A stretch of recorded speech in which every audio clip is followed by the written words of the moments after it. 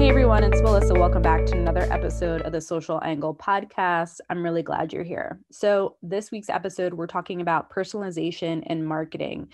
So this has been a trend that has been around for quite some time, but me and Vin have been looking towards 2021 and what we think will be some of the top trends that you guys should have on your radar when you're devising your own social media marketing strategy. And personalization came up several times. So I wanted to speak to somebody outside of our industry to get a more diverse perspective about how they've used personalization and their own social media marketing strategy for success. So that led me to Jade Powell, who is the head of social and community at Sunwink, but she's also previously worked at Delta. And she actually shares a really awesome campaign that she and her team implemented at Delta using personalization to great results. So I'll have that linked in the show notes for you guys to check out. So a little bit more about Jade. So when she's not obsessing over the aesthetic of her Instagram feed, you can find her dancing bachata, scouring YouTube for interesting videos,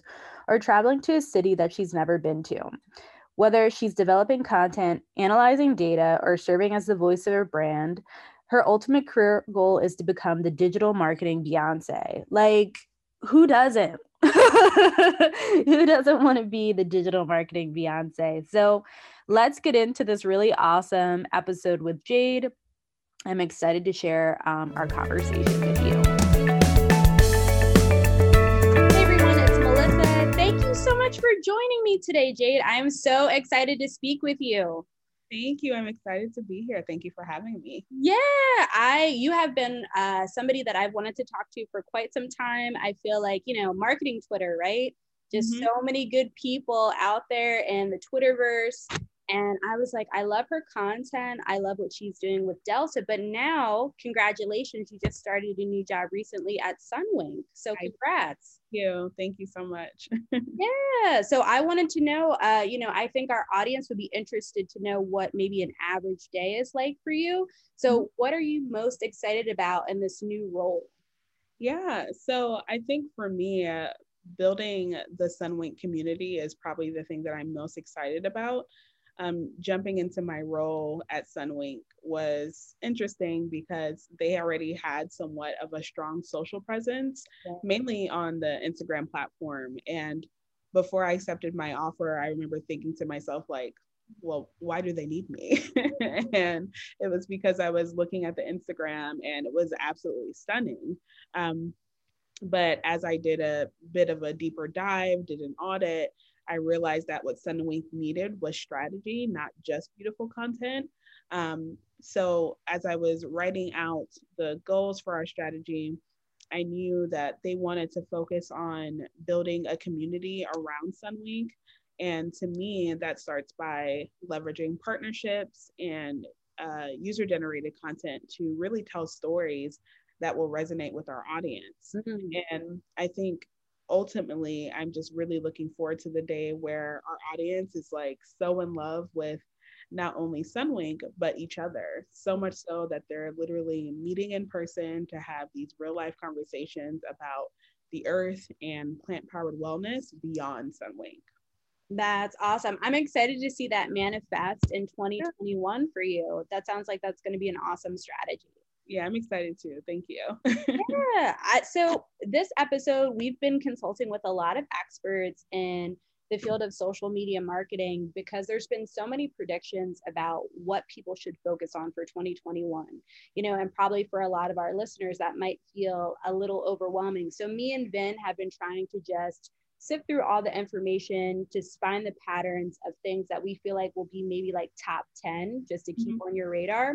So personalization and marketing has been around for, obviously a hot minute, right? It's not anything new, especially when there's so much information that we can now mine through platforms, right? We don't have to do a spray and pray method. There's so much information out there now about our customers, what they're into, what platforms they like. We can measure the success of our campaigns or even our individual posts, right?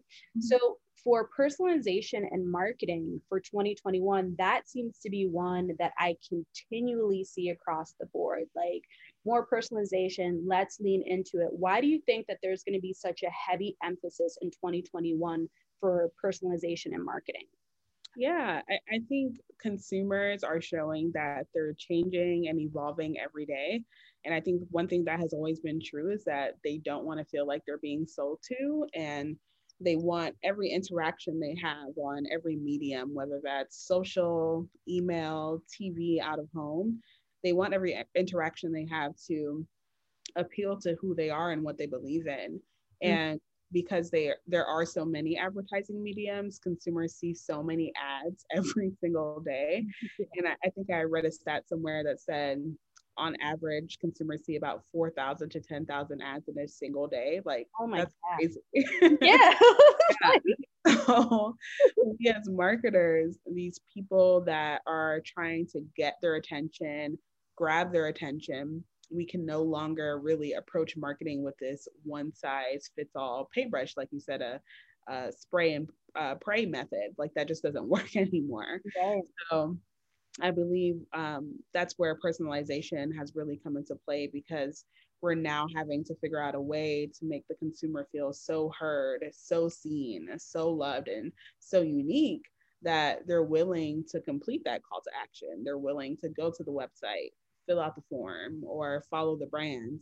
And I think that's why personalization is going to be huge in 2021 and thereafter. Yeah. And I mean, honestly, I think that you make an excellent point. It's like, that soft sell, you know what I mean? Like, you're either educating, entertaining, but, ultimately you're serving your audience in a way that feels authentic to them. That Right. doesn't just feel like, like a snake oil salesman or like a used car salesman. Like, Yeah, I mean, no shade to the car salesman, but yeah, right. because no one likes them, because it definitely doesn't feel personal. Like, people, something as simple as just having their name heard, or like just like looking at their buying behavior and like saying, we saw you bought these 5 ingredients. This is a recipe that you can make the next time you buy these ingredients. Like, something as simple as that makes them feel so seen and heard. And I think that's incredibly important. Same. And honestly, like, it's that personal touch, you know what I mean? Like you said, making it a unique buying experience that caters to, like their goal or aspiration, or maybe whatever problem that you're trying to solve by offering your product or service. So, it's kind of like a hunker down, it sounds like, on back to basics, like the foundations of social. Right. So for you, and previous positions, and maybe, as you develop your strategy for 2021 for Sunwink, how do you think you'll leverage data and insights and analytics in your personalization campaigns? Yeah. So for me, data and insights are key in social monitoring, which is a little bit more quantitative, and social listening, which is a lot more qualitative. Right. And they both have these crucial roles in getting a good understanding of what our audience is like, what they don't like, what they want to see more of, and what they don't want to see more of.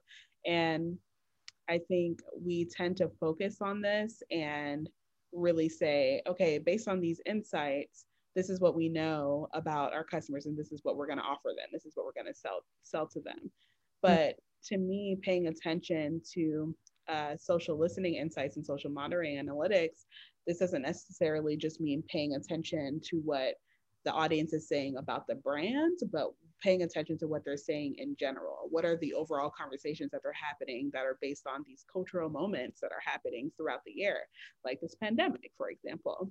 Yeah. So in my work in the airline industry, we actually did this real-time campaign where we asked our audience where they wish they were traveling, because we noticed, based on a lot of the insights that we were seeing, that people were still wanting to travel, but also recognized that they couldn't because of the pandemic.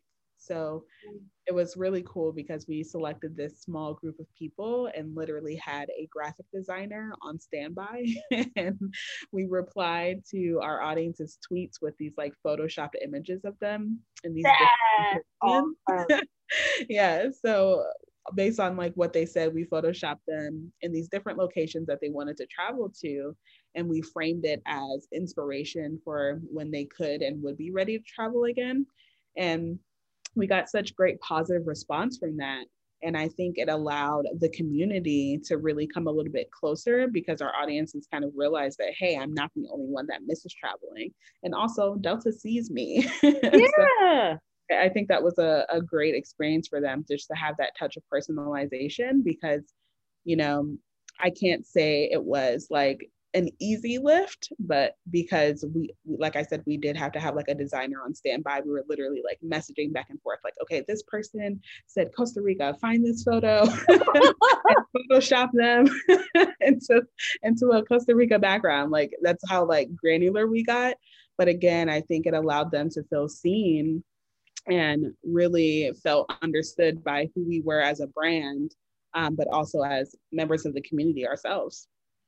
I'm so glad that you shared that example because I think that that is like freaking brilliant. Like A plus plus plus, because honestly, I feel like, you know, for somebody who's not familiar with the airline industry, or again, maybe isn't familiar with Marcom or social media, you know, they might just think, oh, probably for a Twitter account, you know, it's just going to be like updates, you know, or customer service, you know, a baseline. But it's like, here you guys like created a great, you know, campaign to connect, generate conversations, positive feedback. And it's like, it's more than just buying a ticket. It's like, you know, you really care about your customers. You understand the really unique, you know, sad predicament that they're in, which is, you know, they're kind of grounded, you know, or if they are going, it's restricted, you know what I mean? And for some of the people who are diehard travelers, or, you know, maybe miss just going on an airplane to see their family a couple of states away, you know, how devastating that must be. So what a nice, like, personal touch to put a positive spin on,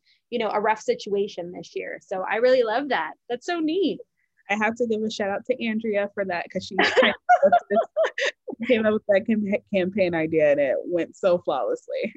Yeah, no, that's awesome. And it's cool too. It sounds like you had a team of people who like came together to make that happen. Like, so yeah. If you don't mind me asking a little bit more for clarity, so she kind of came up with the concept. What was that like, putting that campaign together? Was it literally like, all right, we have this up and running in 48 hours, or was there a lot of planning into it, or it was really it took about a week of planning, and it got a little tricky because obviously when you work with larger companies, you have to go through legal and get approval. So what we originally had planned actually didn't go as planned because of the legal issues around it about using people's content without their approval. So what originally was what originally intended to be more of like a surprise and delight, where we were just going to reply and not ask for permission to use their photos, we ended up having to reply, send them a DM and be like, hey, we want to use your photo for a little surprise, and then get their permissions first, which kind of took away a little bit from like the more human nature of it, but we were still able to pivot and get it done, which was great. And I think when Andrea came up with this campaign, for her, it was really just about how we can really take the time to engage with our community on a more human level to make them feel seen and heard. Yeah. And I think, like, honestly, it's such a, again, an amazing example. So that being said, you know, you kind of touched on what worked for you and that role with your team. But overall, in all the positions that you have, even the one you have currently, do you think that there are maybe some key elements, 2 or 3 maybe at the most, for crafting, you know, like the foundation of a personalized marketing campaign? Yeah, so I would say listening is probably the first one. Because I think as marketers, we get really caught up in what we believe we know the audience wants to see.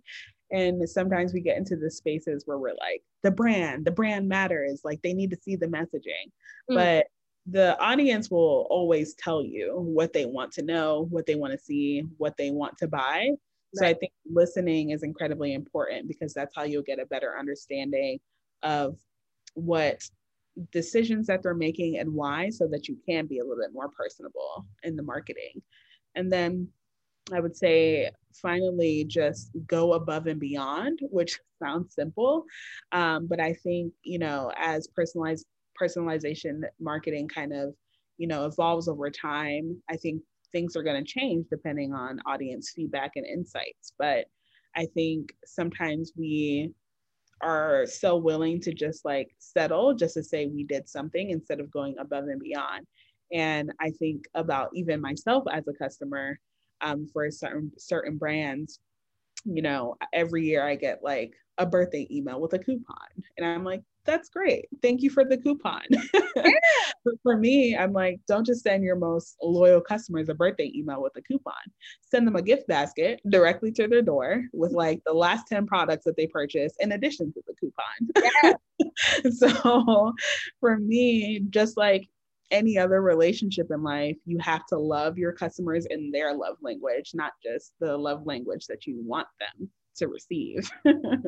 Oh my God. I can't wait to share this episode because you're dropping so many good gems. Like this is like just insane, but I love the case study. I love everything that you said about that, because honestly, it's true. Like, you know, sometimes we're really married to the concept because it's good. But like you said, if it's something that doesn't resonate with your audience, even if you feel proud at the end of the campaign, you're not really, you know, it's not really something that aligns with the result that you want, which hopefully, you know, is serving your audience in some way, cementing their loyalty, you know, showing that, you know, their purchase decision, them choosing you over competitor means something, you know, it's not the dollar amount.